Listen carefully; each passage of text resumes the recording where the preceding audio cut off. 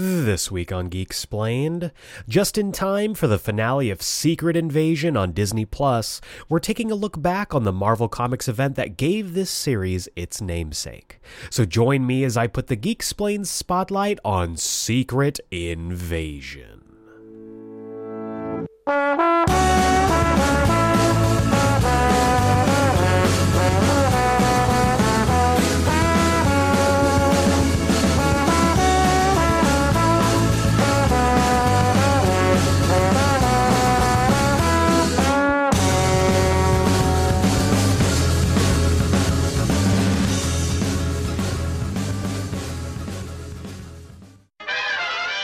Welcome back to Geek Explained. I'm your host, Eric Azana, and today's episode is our latest Geek Explained Spotlight, where I take a look monthly at a specific comic, graphic novel, miniseries, maxi series, whatever, and tell you why it's so freaking great. And this month, in honor of the big ol' finale for Disney Plus's Marvel mini-series Secret Invasion, there's a lot of words in that, I'm looking back at the late 2000s in Marvel time on the sliding time scale and taking a look at Brian Michael Bendis and Leinil Francis Yu's Secret Invasion.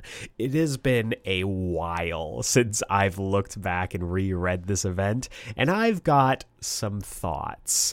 We also have, of course, this week's Comics Countdown, where I'll chat you up about all the comics you should be picking up this week, and our latest weekly review on episodes 3 and 4 of My Adventures with Superman. But before we get into all of that, I do want to chat about San Diego Comic-Con. As of this recording, this past weekend was San Diego Comic-Con 2023. I was not attending because I was back in Tucson, Arizona, back in the 120-degree heat, doing some wedding planning and visiting some friends. There was a lot that was announced. I just want to talk briefly about a couple things. On the animation front, we got the latest trailer and announcement for season 4 of Harley Quinn, which, as I'm recording this, as you're listening to this, drops this Friday, or Thursday even. I got my dates mixed up. It's Thursday, tomorrow, as you were listening to this. So that's pretty exciting. Harley Quinn's been fantastic, so I'm looking forward to seeing what season 4 has cooked up for us. We also got the big announcement, which was, we're almost there. It's season 2 of Invincible got announced, and listen, I understand that this comic has been around for a very long time, and I'm sure Conquest's incredible line has been there and referenced for over a decade. But come on. They used Almost There on the poster announcing the second season. You cannot tell me that the people behind this show have listened to the Geek Explained Book Club. You have to tell me that, because it's uncanny, the fact that they used that. I just it's vindication. I need to know. I need to know for me. But we got the big trailer, we got character designs, we know Angstrom Levy is coming. We don't know exactly when in the Invincible timeline this season is going to end. So, I mean, hell, we might see some Viltrumites. We do not know. But needless to say, very excited about this. New season's going to drop November 3rd. And they also gave us a, hey, and here's a little underhand lob to you. Here's an Adam Eve special. We covered this Adam Eve solo alongside the Rexplode solo back when we were doing the first season of the book club years ago now. And it's really great. It's really great. You can go watch it on Amazon Prime right now. It is there. Go watch it. It's awesome. Love, love, love, love, love to see more Invincible on my TV screens. Speaking of Invincible or Invincible characters, Mortal Kombat also dropped its big DLC announcement, and its first roster looks pretty packed. We've got some of the mainstays, your Ermacs, your Quan Chi's, I think Takeda from, what was that? 11 or 10, one of those showed up. But obviously the big names that were surprises, and yet also maybe not surprises to some people who read leaks and stuff, were John Cena's Peacemaker, Omni-Man, and Homelander from The Boys. So I will freely admit my fandom of Mortal Kombat has waned a little bit over the years. Back in middle school, high school, I was all about those games, but I kind of fell off. I remember my favorite was Deception, the big old kind of not really RPG where you did the Conquest campaign. I can't even remember his name now, but you got to build up this character and give him different moves. But I really dug that game. But that being said, I didn't really continue my fandom of those games. I mean, I might have to pick this up. I love the Injustice games, and I'm excited to see all of the newness that comes with this new Mortal Kombat game, and it's going to be the only game that we can really play as Homelander, so I am really interested. You know that they're going to give him a skin to turn him into invincible, so I will be probably picking this up. I am very excited about that. Also on the video game front, we did get the latest big trailer for Spider-Man 2, Marvel's Spider-Man 2. I didn't watch it. I have to be completely honest. I didn't watch it because I don't want to be spoiled. I want to go into this as blind as possible. It's gonna be a long stretch for me, and I am kind of sad about it because I know more stuff is gonna get revealed as time goes on. But I mean, I don't want to be spoiled. I want to go in as blind as possible, and I am very excited to do so. But the big thing really was comics this year. Because SAG is still on strike, because the WGA is still on strike, there were little to no like big old blockbuster movie announcements. We did get another trailer for The Marvels. Still looks fun, still looks great, excited for that. But beyond that, there wasn't really a whole lot in the way of like big movies, which put a bigger spotlight on the comics, on animation, on video games. And I kind of like that. And from what I'm gathering, just looking on social media and all that, comic creators really loved it too. There's been a big positive reaction from this year's SDCC because we got to focus on what brought us to the game in the first place. It is called San Diego Comic Con, and it being a big comic convention just makes sense. So I'm really happy that people got to enjoy a more comic focused convention, and kind of sad that that's probably never going to happen again, knowing how things are. But when it comes to comic book stuff, I mean, the big announcement I think was Justice League versus Godzilla versus Kong. A huge announcement for that that's being written by Brian Buccellato with art by Christian Deuce, which, if you've been listening to this season of the Geeksplained Book Club, is really, really cool. We love Christian Deuce's art, and we're excited to see what exactly is going to happen there. On the Marvel side, we got the announcement of the new X-Men, and they are speaking specifically to me with this teaser because it's just a big old teaser that says, who are the new X-Men? But they are specifically using the Age of Apocalypse font and logo. And if you know anything about me, the Age of Apocalypse was what got me into X-Men comics. So I am really curious what they're going to do with this, because there are questions that I have, and I don't know if I can wait until November to even get a tease for it. But that is what we are going to have to do. Wait until November. We will see just what happens. We also got the announcement of a new Punisher comic written by David Pepose, which is really cool. Pepose has been kind of killing it recently, and you love seeing good things happen for good people. But this Punisher is not Frank Castle. It is a former S.H.I.E.L.D. agent named Joe Garrison. I'm curious to see exactly what is going to be his story and how long he's going to stick around, because these kind of things usually never do. I would love this to be something that sticks around, but we'll just have to see. I'm not sure exactly what the goal is for that, but I have to mention I'm curious. We got teases for pretty much every other, big comic that's coming out.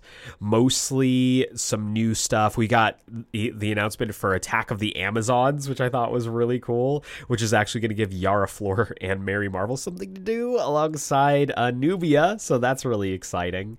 I also am I really enjoyed getting to view all of the news from SDCC and it being mostly comics. It was just something nice. You know what else was nice? Lord Deathman! We got a big reveal from a lot of different action figures. Mostly, the stuff that I was interested in was McFarlane and obviously Marvel Legends. Marvel Legends announced the latest line that's going to be releasing with, I think, at some point, it's the next Disney Plus wave. There's really only, I think, one figure that I'm really interested in, and that's the Vincent D'Onofrio Kingpin. But other than that, not really my bag. And then we also got the, showing off of Winter Soldier Natasha, which is cool. That one's interesting. But another freaking Iron Man. It's just another freaking repainted Iron Man. This time it's Mark II. It's the same figure that they just keep repainting and repackaging, and I'm done with it. I'm tired of it. On the McFarlane side, I was actually very excited. We got several different announcements, one of which for super heavy Batman, Jim Gordon. It's one of the few times where I'm like, yes, Batman. Give me more Batman. We just now need a Dick Grayson Batman, and we will be in a good spot. And a Zero-Year Batman. Those are the three that I'm keeping my eye out for. But we got the announcement. We got the viewing of the render. Lord Deathman is finally getting an action figure. And I am turning up day one to order 6 Lord Deathmans. I am very excited about this. It is... it's the only thing I wanted. It's the only thing I wanted. The last piece of news that I did want to talk about is regarding Spider-Man. And no, not the Zeb Wells comic. Dan Slott has revealed that Superior Spider-Man is back. He has returned. And the current Spider-Man book is going to be digivolving into a Superior Spider-Man book. So I think we're getting a one-shot, and then the Spider-Man book is turning into Superior Spider-Man. We still don't know what the context is. We just know that it's happening. So we'll just have to see. But that was all the news that I wanted to talk about from San Diego Comic-Con. And without further ado, let's roll right on into the main meat of the episode, the main course, the entree, if you will, as I put the Geek-Splained spotlight on Brian Michael Bendis and Leinil Francis Hughes' Secret Invasion. This is a Skrull. A shape-shifting alien that can take the appearance of anyone. They're invading Earth. It's already started.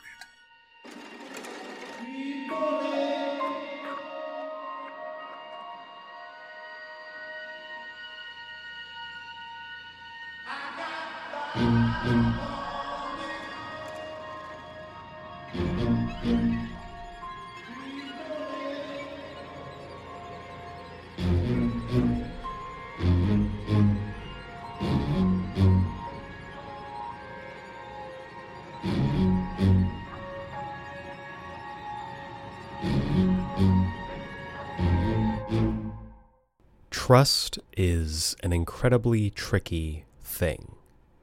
You could spend your entire life building trust, accruing moment upon moment that builds trust from a small pebble into a mountain. And yet, in one moment, at any moment, that trust can be broken. And what happens when you don't know who to trust? That was the question posed by Secret Invasion, an event that encompassed the entire Marvel line but was primarily the brainchild of one Brian Michael Bendis. We've covered Bendis at length on this podcast, both here on the Wednesday podcast as well as the Friday Book Club, where we went through the entirety of Bendis's Ultimate Spider-Man saga. And though I haven't said maybe the most positive things about Bendis's time at DC post leaving Marvel, when Bendis cooks, oh boy, does he cook. This is our latest Geeksplained Spotlight, where every single month I take a specific comic book story, graphic novel, miniseries, maxi-series, whatever you want to call them, and just tell you why they're so freaking good. And this month I am tackling Secret Invasion, the Marvel Comics event that seemed to be the culmination at the time of Brian Michael Bendis's Marvel career when it came to the 616. He had kicked things off in earnest after seeing large success in the Ultimates line with Ultimate Spider-Man and parlayed that into the New Avengers, which to this day is still looked at as one of the greatest Avengers runs ever.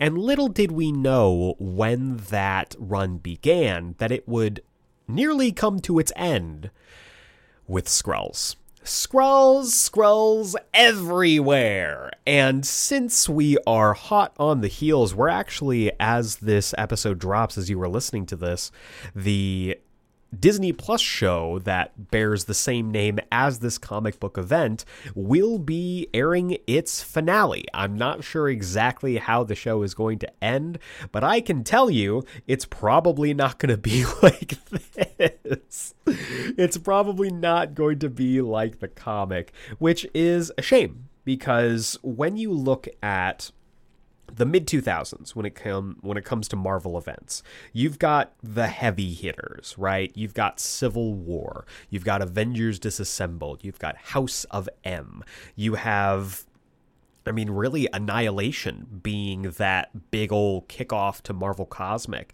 And sometimes when you look at the late 2000s when it comes to Marvel Comics, Secret Invasion kind of slides under the radar, which is fitting in a way. When you look back at the late 2000s, Marvel was dealing with a lot. A superhuman civil war cut the superhero community right down the middle, killing off Captain America, separating heroes from their teams, and forever changing how we look at comic book events. It's safe to say that Civil War was really the big change when it came to how events are structured, especially over at Marvel. It kicked off basically a decade of hero versus hero conflicts, and all the while these changes were going on, we didn't see Secret Invasion. We didn't see the seeds that were being planted.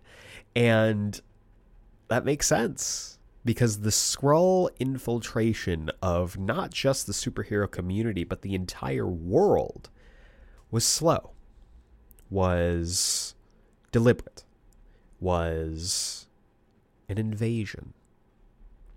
And the comics that are involved here are legendary.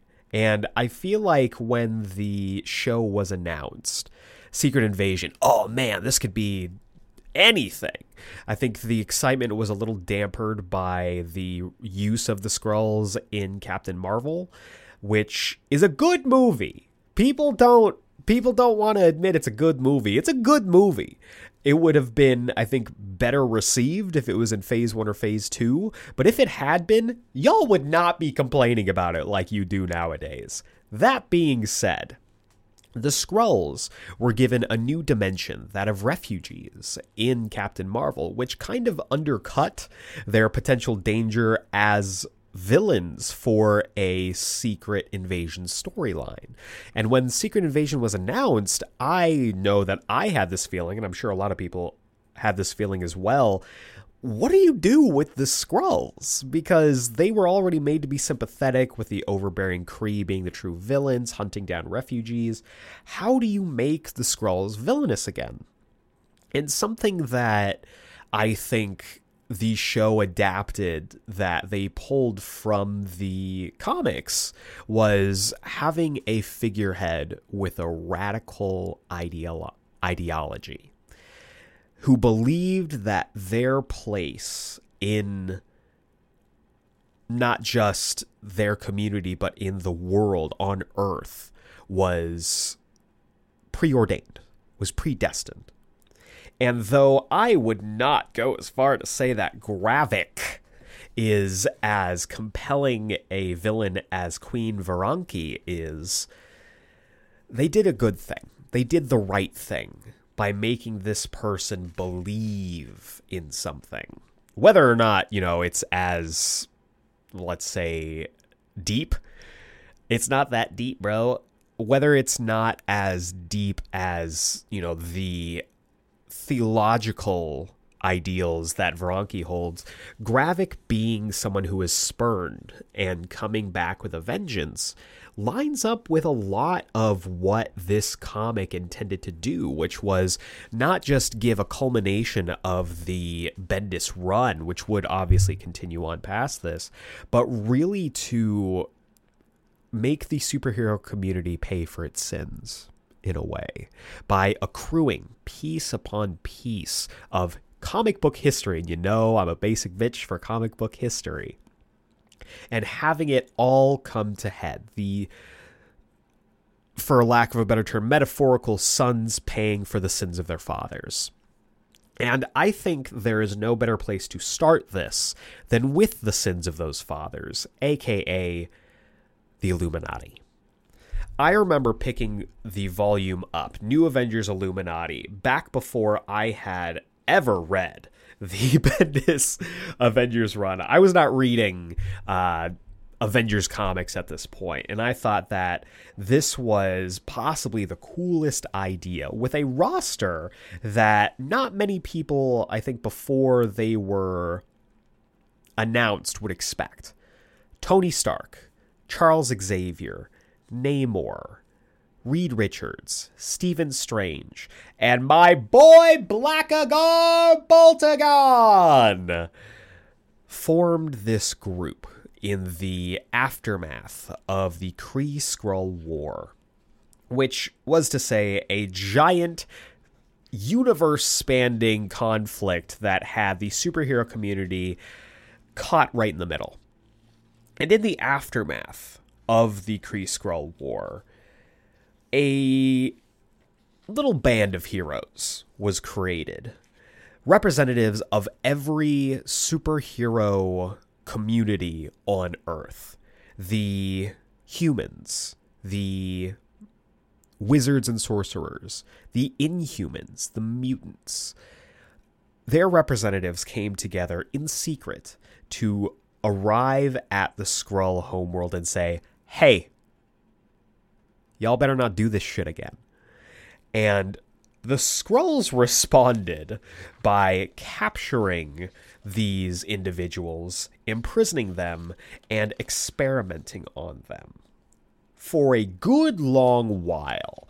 It's unclear just how long they were being kept, though it's anywhere from a couple weeks to a couple months.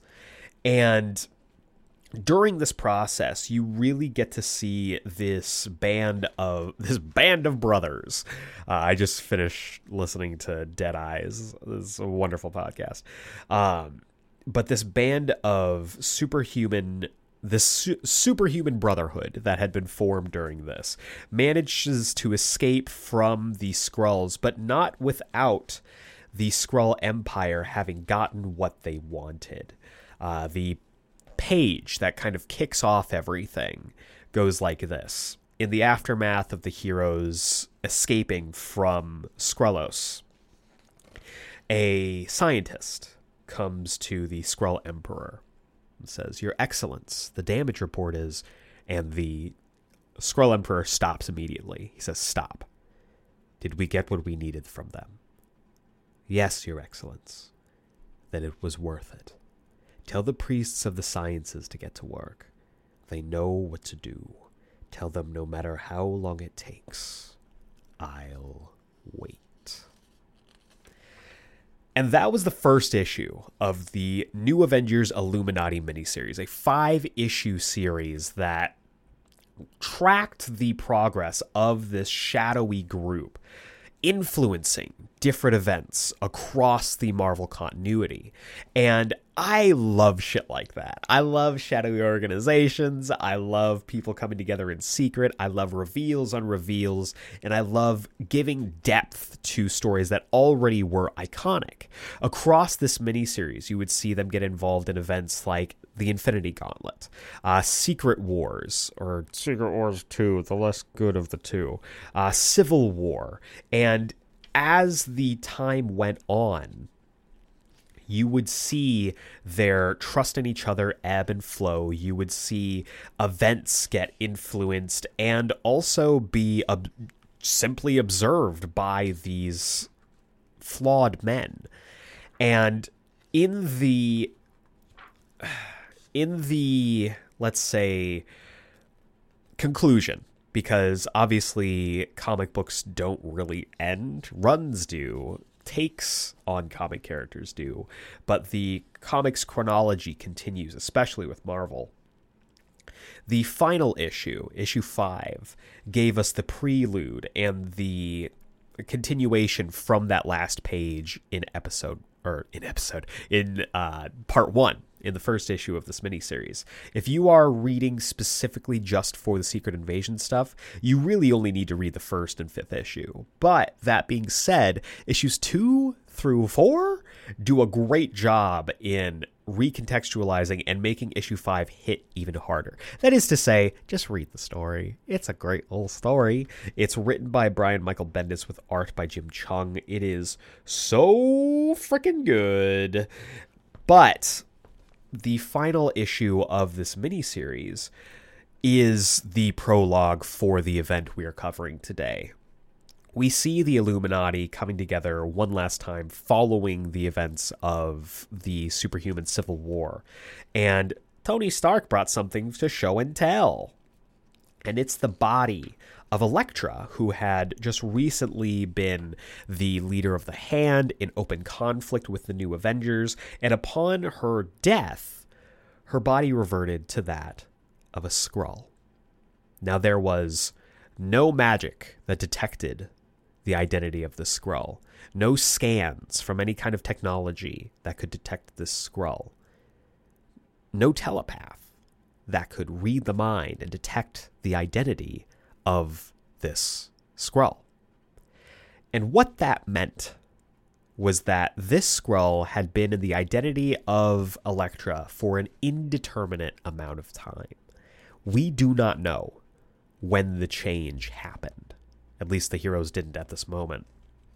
And what that meant was that Skrulls could be anywhere. They could be anyone. And that's when Black Bolt speaks.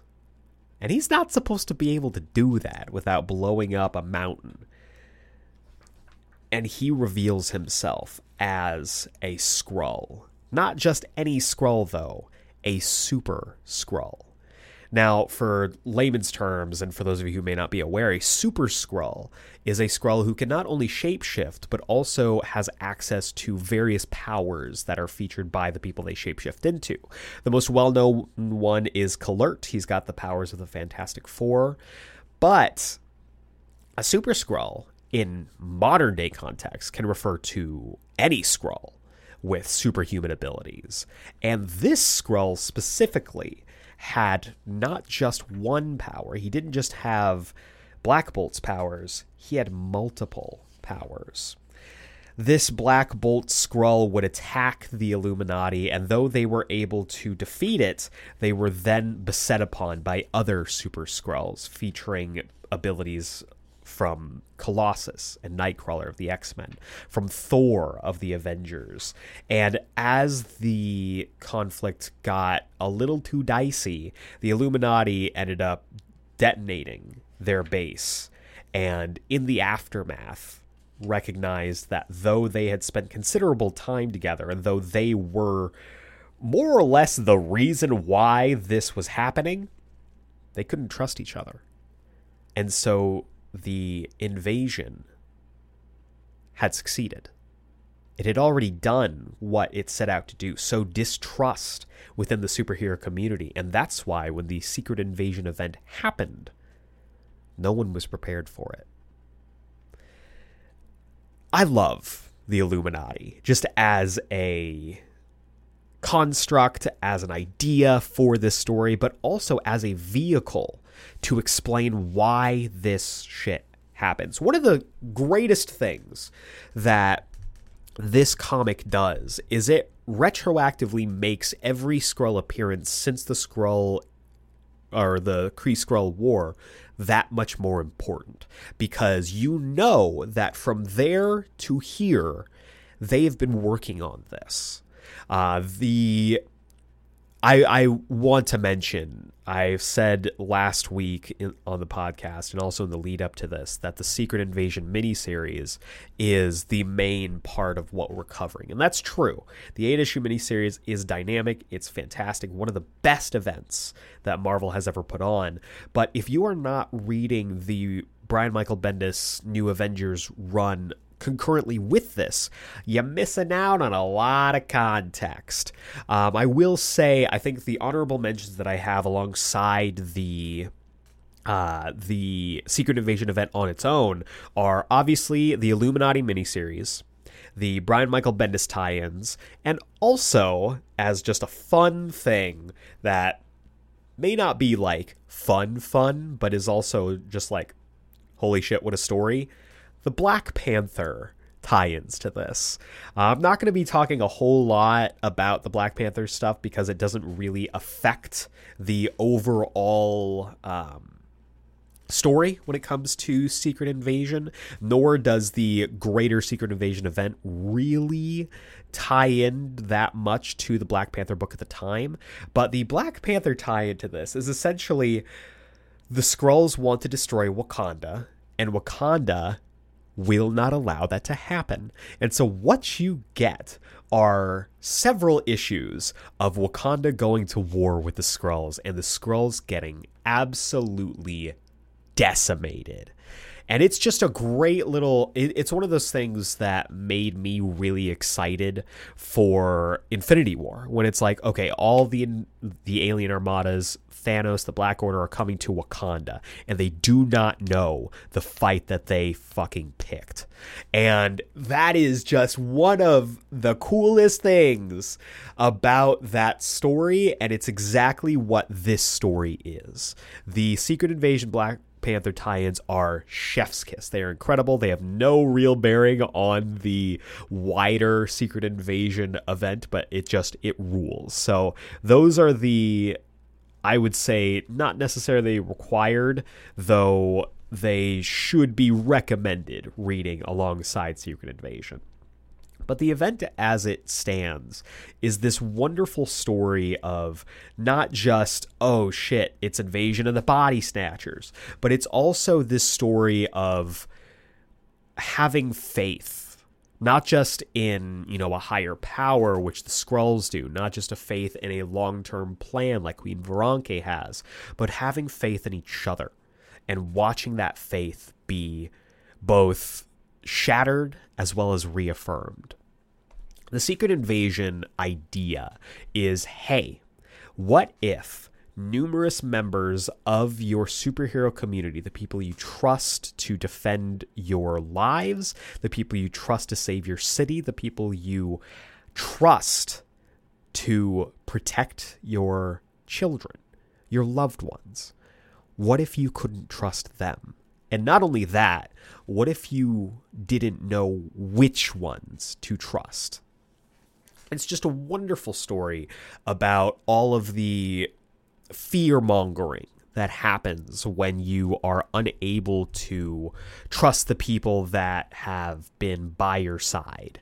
And it starts off very small. The first like body snatch that we actually see in the Secret Invasion event is our boy, good old Dum Dum Dugan. And I completely forgot about this. Rereading this for this episode was a trip, because not only do we see Dum Dum Dugan, we see Contessa Valentina Allegra de Fontaine.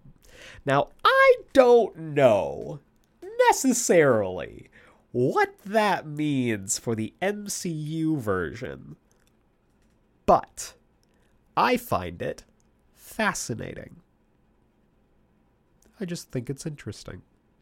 But we see Contessa Valentina Allegra de Fontaine go to meet with Dum Dum Dugan. They've had a history. At this point, Nick Fury is 2 sheets to the wind. Maria Hill has taken control of S.H.I.E.L.D., and no one knows where Fury is, least of all Dum Dum Dugan. And so when Val comes in and asks, hey, I need to know where Fury is. You need to tell me where Fury is. You know where he is. And Dum Dum says, legit, I don't know. And Val says, huh, that's unfortunate. And she fucking unsheathes Wolverine claws and attacks Dum Dum. We know that shit is real. We know that this is going to be a problem, because after disabling Dugan, she shapeshifts into him, and the infiltration commences. Now, the invasion has this undercurrent of, theological idealism. The main antagonist, Queen Veranke, is led by this higher power, this belief. She was exiled for her beliefs and for her, religious devotion to this prophecy that a wave shall come and a blue planet shall be our new home.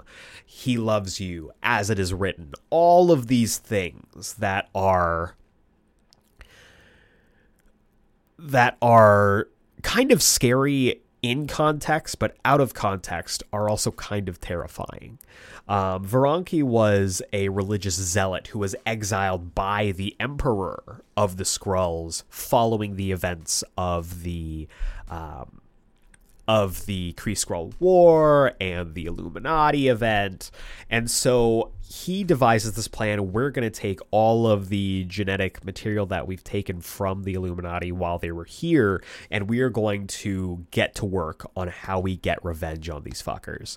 And Veranke was like, no, you don't understand. Like, our planet is in danger, and I have seen I can see the future, and I see our empire falling unless you follow me. And this goes to show the different conflicts. We get to see just straight up a science versus religion type of story where Veranke is exiled. She is forced to live on this moon, and in the aftermath of Galactus eating Skrullos, they come to her and they say, fuck, you were right. You were right the whole time. We follow you now. And I don't want to give you a beat by beat of the story, and I know I do that sometimes, but sometimes I just get really fucking excited about it. I don't know what to tell you. And I am really excited about this, but I think the thing that's magical about the story is that the show is not this story. It is Secret Invasion in name only, really. And while I think that can be a little misleading, and it is unfortunate for the fact that this Secret Invasion, as we are looking at on the comic book page, will not really be adapted unless they pull some weird trickery. It also makes it kind of magical in the idea that this story that's on the show, for me personally, is not as good as the story in the comic. And if people who are interested in the show, in Skrulls, are like, oh man, this was kind of cool, but I'd like to see how it would be good, that's really unfair. they then get to read this comic story that has little to nothing to do with the show, and they get to be amazed by it. So if you are someone who has just wrapped up the show and you're like, oh man, is the comic like this? I can tell you, no, it is not, and you absolutely need to read it.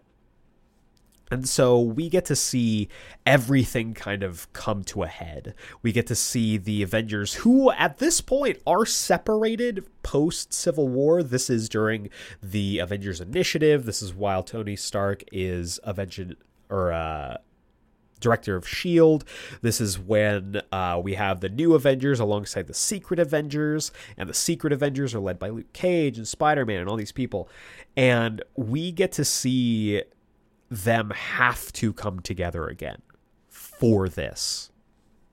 And not only that, we get to see possible outs and red herrings for characters who have gone off the deep end. Like when this was announced, no joke, lots of people were like, well, obviously Tony Stark is a Skrull. There's no reason that he would be acting the way that he's been acting unless he had been replaced. Similarly, a lot of people looked at this event and said, okay, well, this is how they're bringing back Captain America, because obviously the Cap who died was a Skrull, and this is how we're going to bring him back. But no.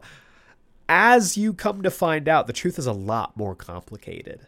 And it shows you that right off the bat, when a ship crash lands in the Savage Lands, both Avengers teams, both pro-registration and anti-registration, show up to see what the hell is going on with this ship. Ship opens up, and we see a bunch of Silver Age superheroes pop out saying, oh my god, we finally made it back. What the hell is this? And you get to see the, old school Silver Age versions of like Luke Cage and his Power Man gear, Captain America, Iron Man, Bobby Morse, who had been dead for a while. We get to see old school Whisker Mask Wolverine. Like, there are a dozen questions that are raised over the course of this.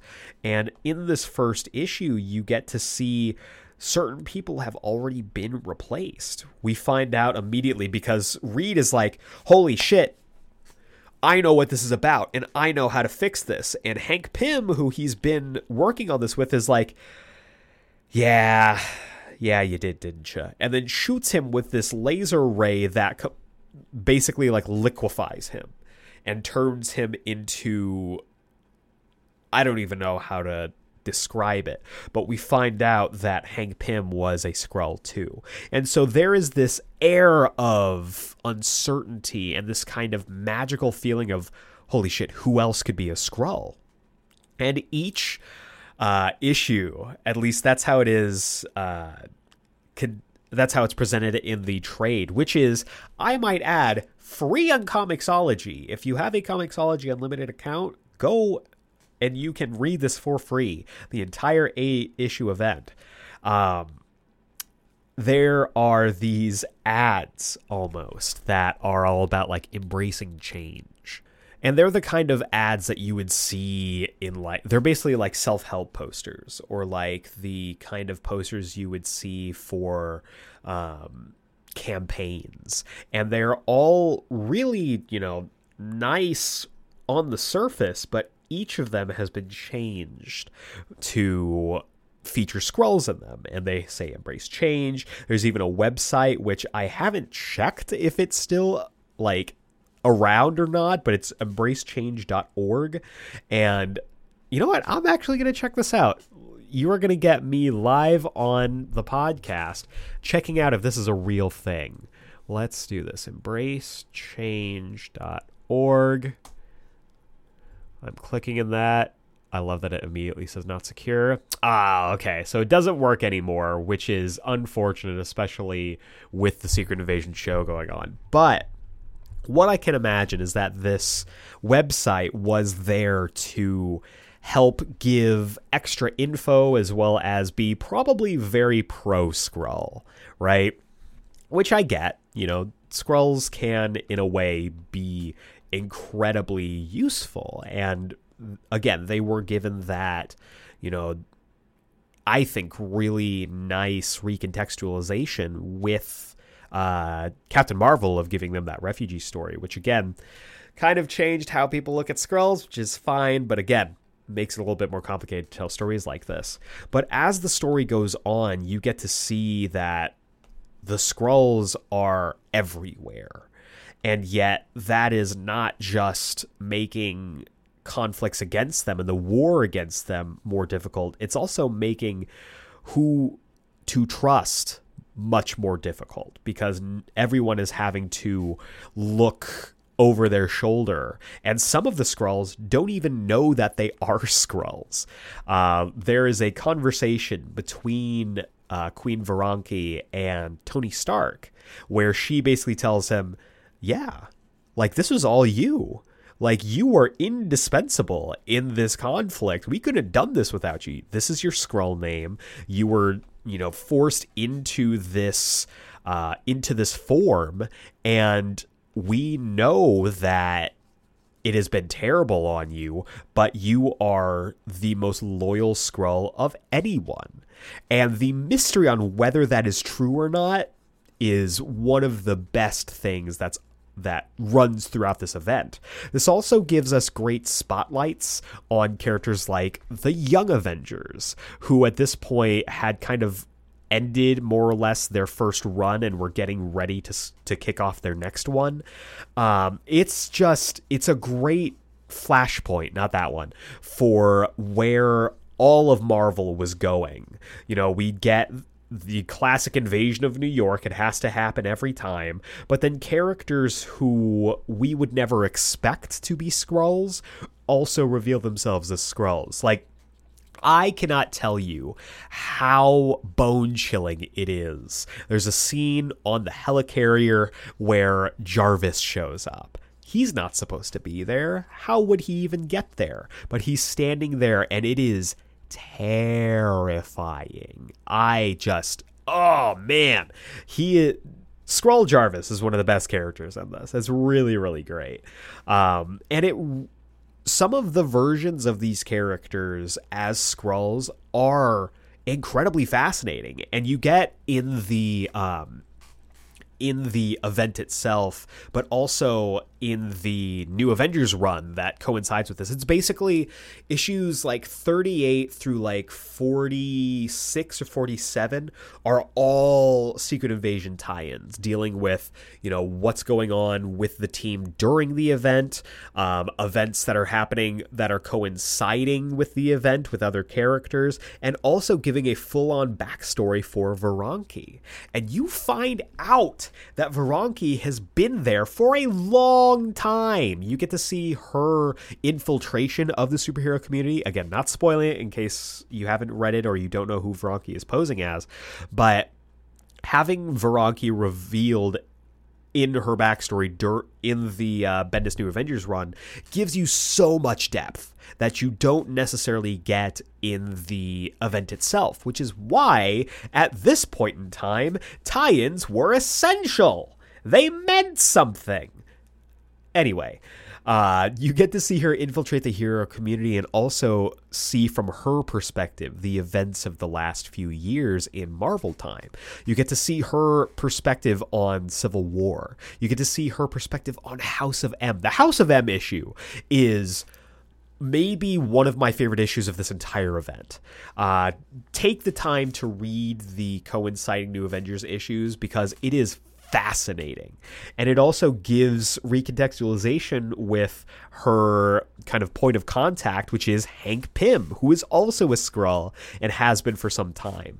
And so you get to see the infiltration come to a head, how they have been plotting this and planning this. You get to see scenes of the Skrulls trying to figure out what they're going to do. There's an entire issue devoted to them all of a sudden making the plan to infiltrate the human race and infiltrate the superhero community.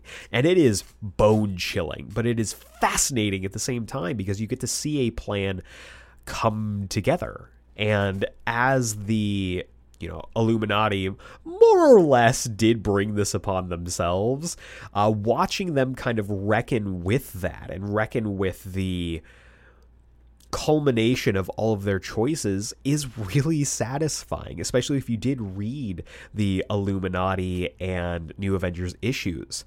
This series also does see the return of Nick Fury with his own Howling Commandos / Secret Avengers.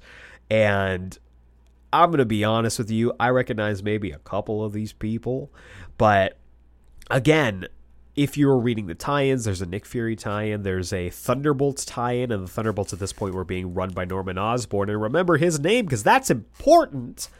It's just great to see the manipulation being used on everybody and how that is affecting the conflict, but also the heroes at the heart of the conflict. Also, I've gone, let's see here, almost 40 minutes without talking about it. The art in this book is stellar. I mean, the art across all of it is stellar. Jim Chung not only does the New Avengers Illuminati miniseries, but also does all of the tie-in issues in the New Avengers run. Maybe not all of them. Most of them. But seeing the art by one of my favorite artists in comics, Leinil Francis Yu, is incredible. I have gone on record before as saying that the Superman Birthright comic, written by Mark Waid, art by Leinil Francis Yu, is one of my favorite comics because it is a beautiful blend of two creators who I absolutely could not admire more. And this comic does a great job in that as well. Obviously, my track record with Bendis isn't as spotless as with Waid, but he is working magic in this, and it's all punctuated and accentuated by Leinil Francis Yu's art. There's a scene at the end of issue 4, let me see here. Yeah, 4, where everything is kind of coming to a head. The invasion of New York is invasioning New York, and there is just a single page. There's no dialogue, but we see a lightning bolt. At this point, Thor had been dead and had been off in his own world, in his own run, trying to rebuild all of what he had. But him showing up just in silhouette, and then the silhouette of a new Captain America, was the best. I freaking loved that.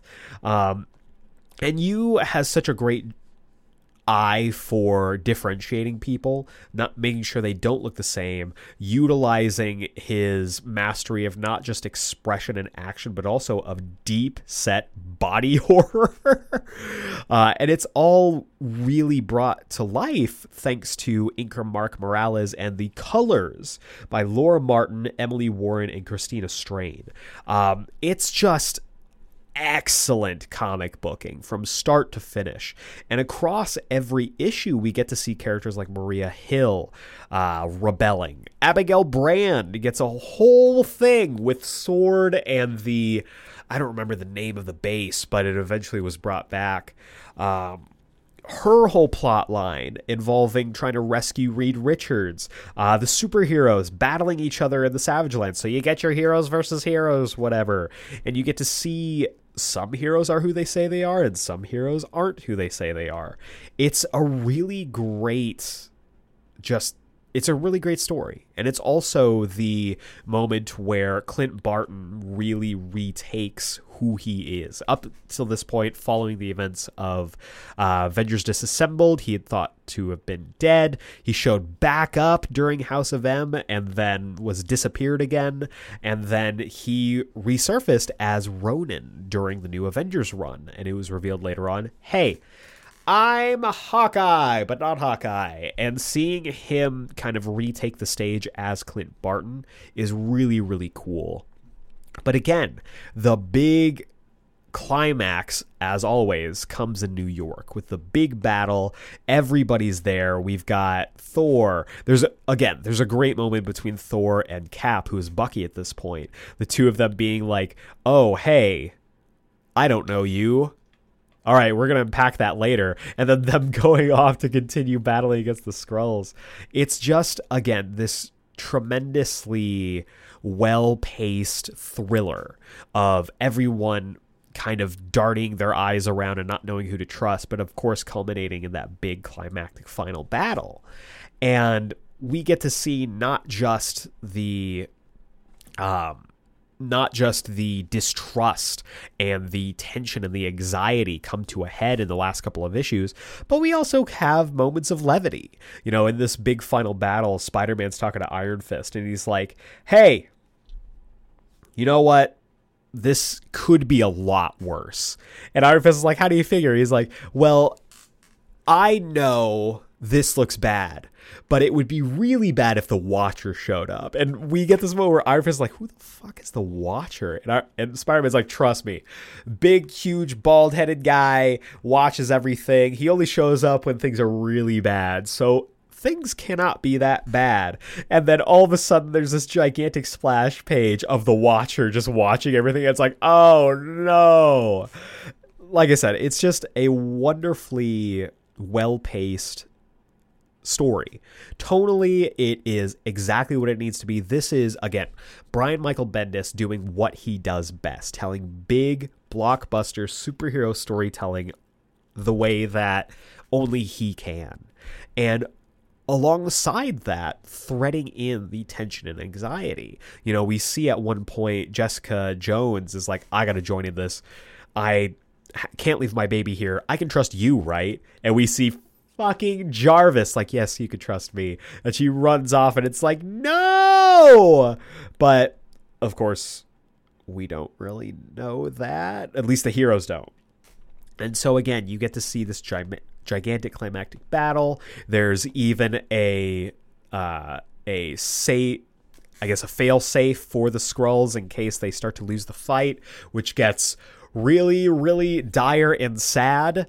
And the entire thing is punctuated by the elevation, let's say, of Norman Osborn, who would, in the aftermath of this, get the hero's treatment. He's the one who saved the world, and Tony Stark is the reason that all of this happened and everything's terrible. So you know what, Tony Stark, you're out of here. You're on the outs. We have completely decommissioned S.H.I.E.L.D. Norman Osborn is now the director of a new organization called Hammer. And he is going to be running the show now. Because in the aftermath, you know, everyone gets to have this like, oh man, everything's great. We're all good again. But it's all punctuated by this unease and this terrifying idea, this terrifying potential for what's to come. Because, and I love this, at the end of the story, we see Norman Osborn in this big Avengers Tower that he now owns, descending an elevator and walking into a room that holds the Hood, Namor, Emma Frost, Loki, and Doctor Doom. And Norman Osborn comes in saying, thank you for meeting with me. Okay, it's a new day, so listen carefully. This is how it's going to be. Kicking off not a new Illuminati, but a brand new Cabal.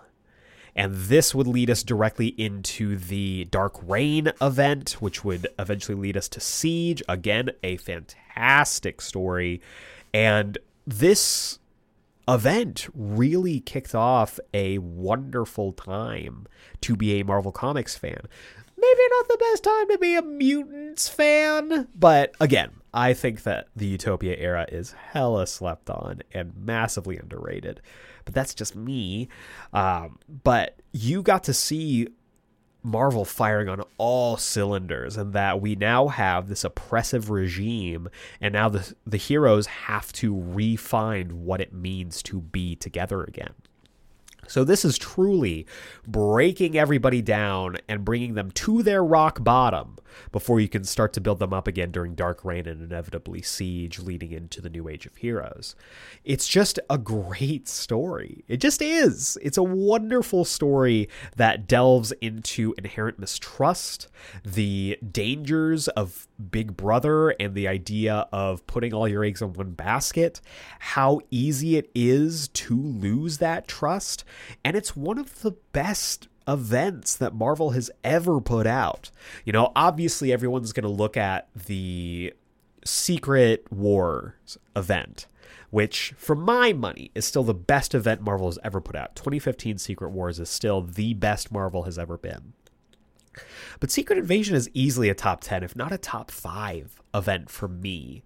And rereading it completely revalidated that belief. I loved this event. It's one of the best stories that Marvel has ever told, and one of the best events that Bendis has ever told. He's really one of the best creators in comics for a reason. And I recognize that I've been, wishy-washy on that, and I've had my issues with Bendis, but this era, 2000s Bendis, could not miss. Banger after banger after banger. And overall, when you get into the nitty-gritty of this story, when you get into the brass tacks, if you will, of the story, it was the culmination of Bendis' time on that Avengers title. He had laid the groundwork from the beginning all the way to this moment. It was the culmination of his stories.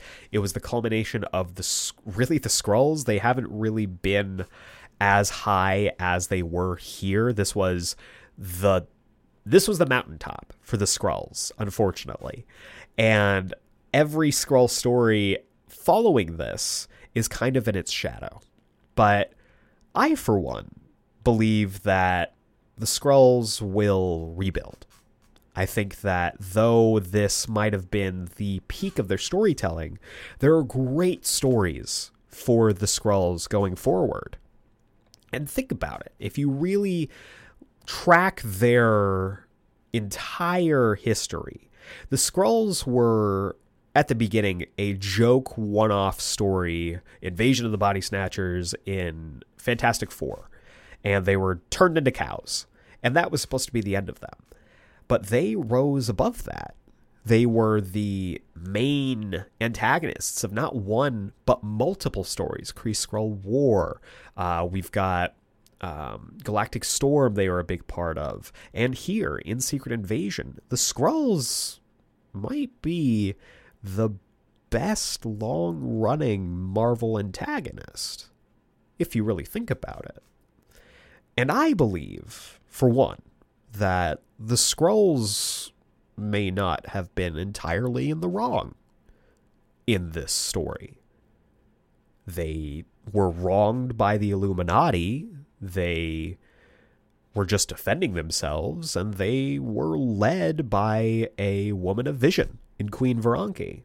And I do think that though this story was maybe the most significant story, the best Skrull stories are yet to come. Because, you could tell a Skrull story anywhere, with anyone. Skrulls could be anyone. Look to your left, look to your right, one of those people could be a Skrull, and you might not know it. You might not know that they've infiltrated your society, your social clique, your media that you consume, from books to TV to podcasts. But I do think that Skrulls are here to stay, and that their stories will continue to grow, and they will reach even bigger heights than Secret Invasion. And if you can't see it now, well, I guess you'll just have to trust me.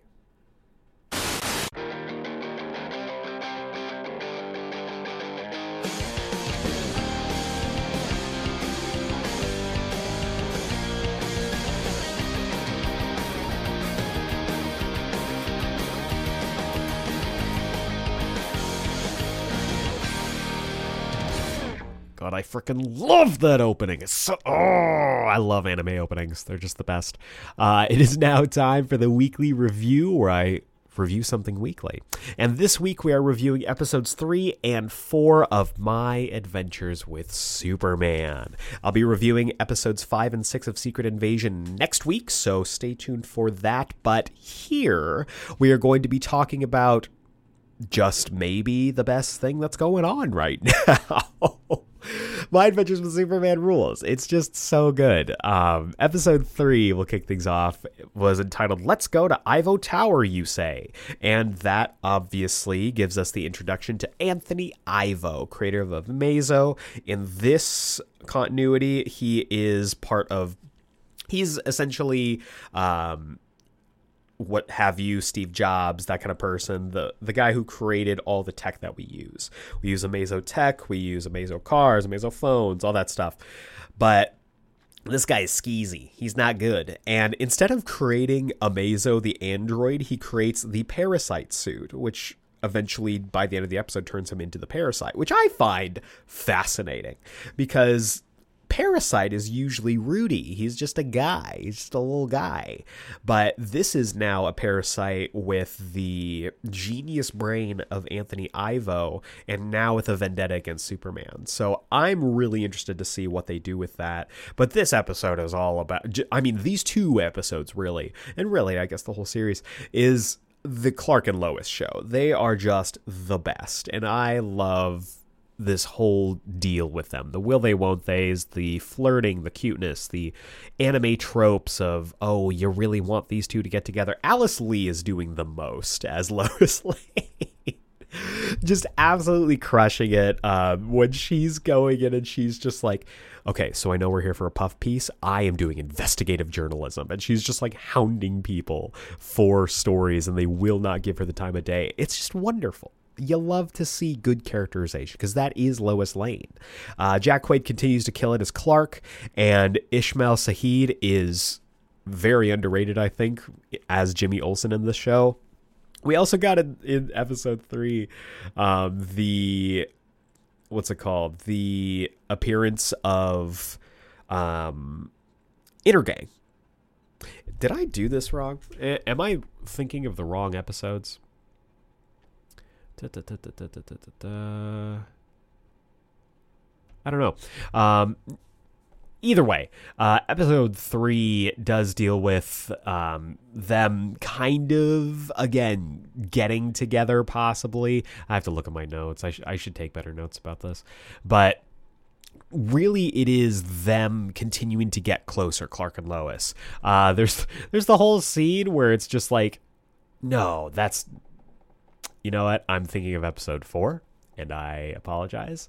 Episode 4 is the whole Anthony Ivo episode, and again, I'll just keep going with that. Episode 4, really, really good. The two of them. There's that scene in the what's it called, the stairwell, where Clark has ripped his blazer and then he has to take off his entire suit just so that Lois can sew the sleeve back on. Ridiculous. Wonderful anime storytelling. It's great. I'm still loving the show. Really, really am. So that was episode 4. Episode 3 is My Interview with Superman, which does involve Intergang, bringing in Silver Banshee, Roughhouse, and The Mist. They were fun. I'm assuming we're going to see more of them as time goes by, but this also gave us the introduction to the Scoop Troop, which is... who is it? Lombard, Cat Grant, and Ronnie. So it's cool to see kind of a rival Team Rocket-esque group for Clark, Lois, and Jimmy to go up against. I like it. It's, again, anime tropes out the wazoo, but I really enjoy it. We're also seeing the development of Clark's powers. He's got his heat vision now. So overall, just really good stuff. I'm loving the animation. I'm loving the character designs. I'm still loving the anime-ification of the DC universe. It's something that I've always loved, and it's something that I'm really excited is here now. And I will continue to recommend it to literally everyone I know. And I know that they're going to get tired of it, and I don't care. But that is going to do it for the weekly review. Obviously, again, I'm still loving the show, and once Secret Invasion does wrap up, I will be continuing on with reviewing this show. It's already been picked up for season 2. I'm just over the moon about it, loving every episode. Cannot wait to continue this train as it continues to roll. Obviously, Superman is faster than a locomotive, or faster than a speeding bullet, more powerful than a locomotive, and I am really excited to see what kind of legs this show has. But next week we'll be doing the final 2 episodes of Secret Invasion. For now, let's roll right on into this week's Comics Countdown. Welcome back to this week's Comics Countdown for the week of July 26th, 2023. This is the segment of our show where I'll chat you up about all the comics you should be picking up this week, whether it's at your local comic book shop, a Comixology, or however you get your comics.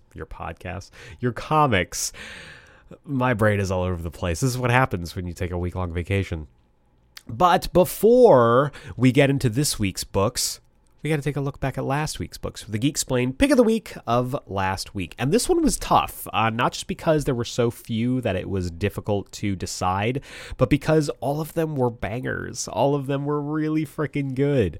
I do have to give it up to Hawkgirl #1. I loved this issue. I thought it was a wonderful coming out party for Kendra Saunders, a wonderful book written by Jadzia Axelrod with art by Amanke Nawelpan. It's a great start. And we actually had Jadzia on the podcast. It was the craziest thing. Last week, we got to chat about Hawkgirl #1, her journey for Kendra going forward, and hopefully all of the stories that she has lined up for this character. Let's take it to 50 issues. Let's make sure this run lasts.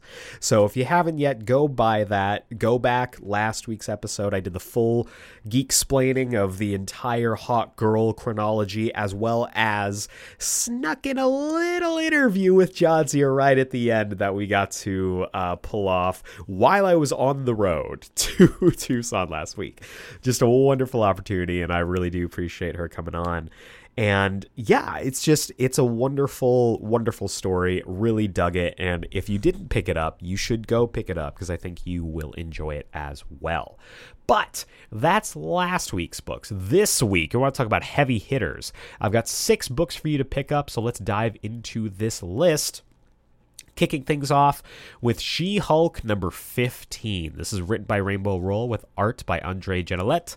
And the heart attack that I had reading this synopsis, okay, I don't usually read them ahead of time, but 2 words caught my eye as I was loading up this page. Final issue. I freaked the hell out, and I was very mad for about 5 minutes before I did the research and found out that this isn't the end of the story. This is the end of the She-Hulk book at a tight 15 issues, but then this exact same creative team of Rowell and Genelette are coming back for Sensational She-Hulk, I think in either September or October. That one I think is probably going to be more action and whatever Marvel focused, while this was more relationship focused, which I really like. I dig slice of life comics, and even though there were some fights, there was that overarching Jack of Hearts mystery, this book was much more small scale and intimate, and I loved it. I thought it was a great book. So let's finish things off with She-Hulk. Let's dig into the synopsis. Scoundrel pushes She-Hulk to the limit in her final push to save all of NYC from her newest rogue. Meanwhile, the Fight Club has their hands full, taking on an alien horde. Yeah, big ol' finale. Really excited about this, and I'm even more excited that this creative team continues to tell She-Hulk stories later on. Next up, we have a brand new #1, that being Batman Beyond Neo-Gothic #1. This is the sequel to Batman Beyond Neo Year from last year and is written by the Hive Mind, Jackson Lanzing, Colin Kelly, with art by Max Dunbar. And this is your Batman Beyond. This is the wonderful team that brought you that awesome stepping into his own Terry story from last year. I loved it. I thought it was a wonderful Batman Beyond story. You know how much Batman Beyond means to me. You know how much the Hive Mind has been absolutely killing it. We did get an announcement that they're going to be helming the Outsiders, so they're going to be rocking Outsiders and Thunderbolts. Wild.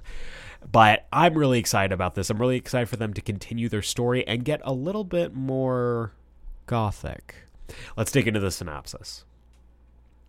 Terry McGinnis defeated the evil AI controlling Neo Gotham and asserted himself as the one true Batman. But his next battle will bring him to the remains of old Gotham. Children are going missing and being swallowed by the city's old bones. Batman Beyond will have to go underground, led by a mysterious splicer named Kyle the Catboy, to find the children and confront the city's buried sins. What happened to the green of the city? What happened to magic? And what villains never left old Gotham? I am so excited about this. This is really cool. If you haven't read Neo Year yet, go back and read it. It's awesome. I'm super stoked to pick this up. Next up, we have another brand new #1, one that I'm also extremely excited about. This week really was made just for me. It's Superman: The Last Days of Lex Luthor #1, written by Mark Waid with art by Brian Hitch. This is an all-star lineup here. I am really freaking excited about this. Let's just dig into the synopsis, because when I heard what this was when it was announced, I lost my shit. Let's go ahead and dive into this. Mark Waid and Brian Hitch reunite to tell a tale centered on their favorite superhero. Superman learns Lex Luthor is dying, and he wants the Man of Steel to help him find the cure for whatever is causing his rapid decline. While the world wants to say good riddance to Luthor, Superman will go to the ends of the universe, through different dimensions and across time to save his foe. But just why does he want to save the person who's spent his life trying to destroy him? And will he even be able to find the solution? I am really excited about this because I have a feeling, because I've read Mark Waid, I've read Mark Waid's Superman, and I like to think I know Superman as a character, that the initial question is a feint.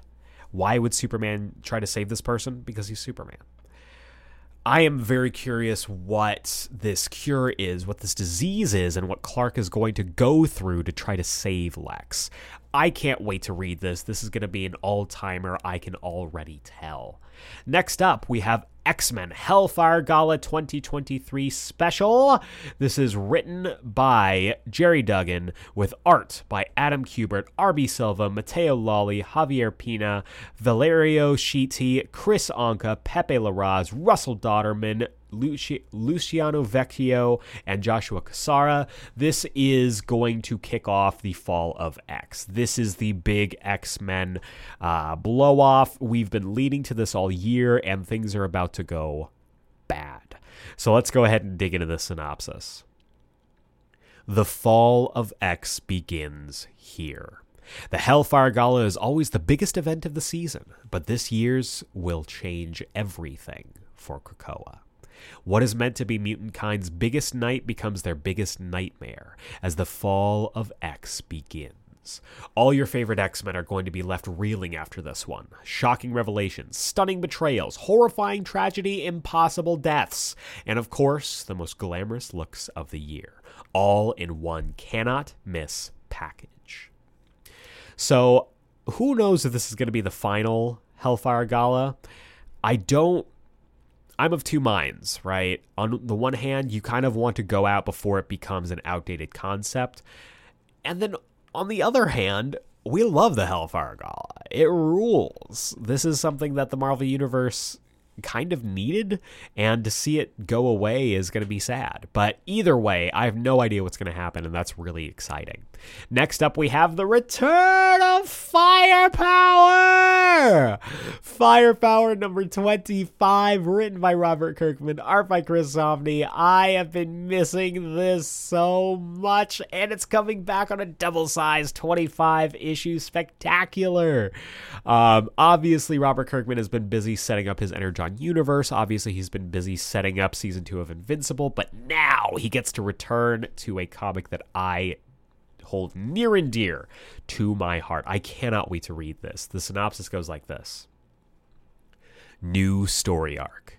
Firepower returns with an extra-length 44-page story. After learning Wei Lun killed his parents, Owen cannot let the past go.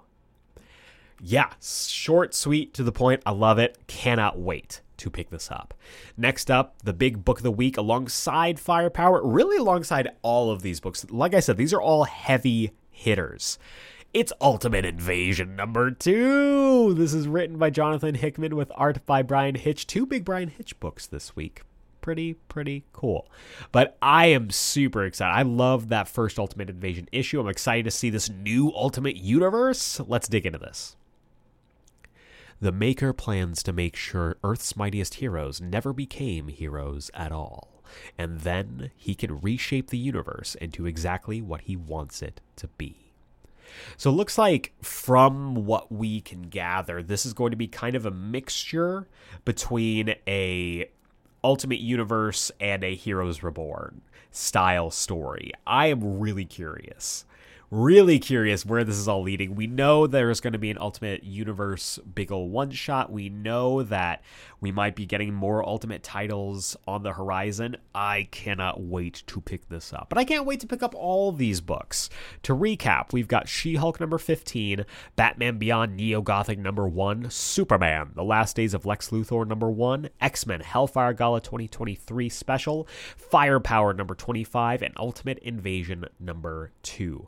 If there was such a thing as an all-star lineup of comic books to pick up on New Comic Book Day, this would be it. So make sure you head to your local comic book shop right now and pick up some wonderful comics.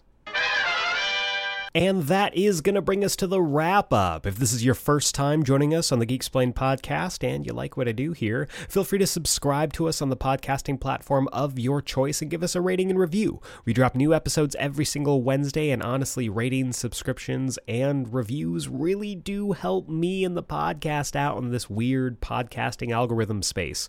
Raises up our stock and gets us out and into the orbit of listeners just like you. And if you give us a 5-star rating and review on Apple Podcasts, iTunes, whatever you want to call it, I will read your review here live on the podcast. You can write literally anything you want. I will be forced to read every single word. And as long as you give me those 5 stars, the sky's the limit on what you can write. I am still hunting for my 5 reviews before August 12th. I think we can do it. I really think we can do it. We are up to 15 right now. Our amazing fantasy 15, including Seafire ND, Joshua Panels to Pixels, Matt Draper, Burrito Man 88, Doug from For Every Kind of Geek, Don Swanson, That Guy Brian, Mouth Dork, Dallas Meeks, Amazing Spider-Fan, Alok and EZ, Sass, Jedi Jesse 20, Ken 4656, and Director Hall. And I would love for you to join in on the fun. Again, 5 reviews. That's all I want. That's all I want. And I think we can do it. I think we can make it happen. But also, if you want to be part of the Geeksplained mailbag, send your emails to geeksplained@gmail.com. Just put mailbag in the subject header, and I will read it here on the Wednesday show. If you want to keep up to date with the podcast, participate in polls that decide future episodes, or maybe you just want to shoot the shit with me on the latest geeky news, feel free to follow us on Instagram and Twitter for as long as Twitter is around, which doesn't seem like it's going to be for much longer. I'm not calling it X. I'm not doing it. You can follow us at Geeksplained Pod. That's at Geeksplained POD. Last week's episode, the amazing Geeksplained Hawkgirl episode that also featured an interview with Jadzia Axelrod, was decided upon by you. That whole interview, the whole episode happened because you voted for it. So if you want to participate in, shaping this podcast, because after all, this is a podcast for geeks by a geek, feel free to engage with us on social media. That would be the place to do it. Finally, every single Friday, including this Friday, is the Geeksplained Book Club, where presently my fellow Flash family, Malcolm Russell Nelson and Jacob Brown, are going through every single issue of every single volume of The Flash Rebirth. This week is a really big one. It is Flash War! Wally West, Barry Allen going to war with maybe a special guest as well. I am really excited about this week. A lot of stuff has been coming to pass when it comes to the Flash run. It's been a delightful time, with me and Malcolm having gone through it, though not in a very long time, and Jacob going through the run for the very first time. So join us, won't you? This Friday and every Friday. Flash Fridays are a real thing, so be there or be square, not a circle. But that does it for this week's episode. Thank you to everyone who listened during the month of July, and really for this entire year so far. I feel like this year has been blowing by, and when you are planning something like a wedding, it feels like the days just keep going by faster and faster, but I really do appreciate all of you listening. It means the world to me. We're hoping to do some big things with the podcast, so it really does mean a lot to me that you continue to listen and you continue to talk about it nicely with friends and family and share us around. Share us around. It really does help out. But that wraps up this episode. That wraps up this month.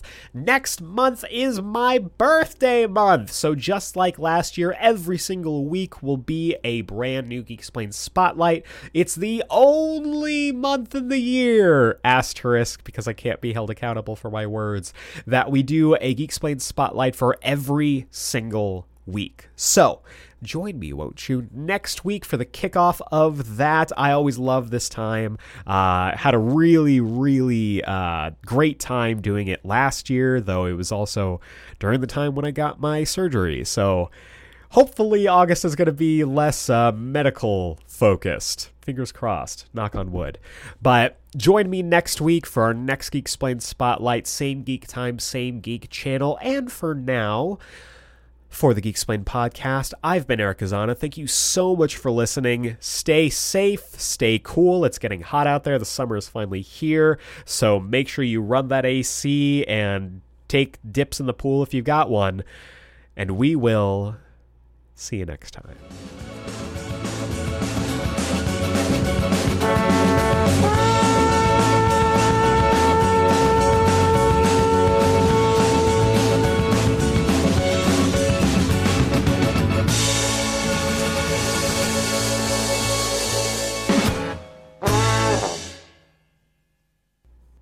He loves you.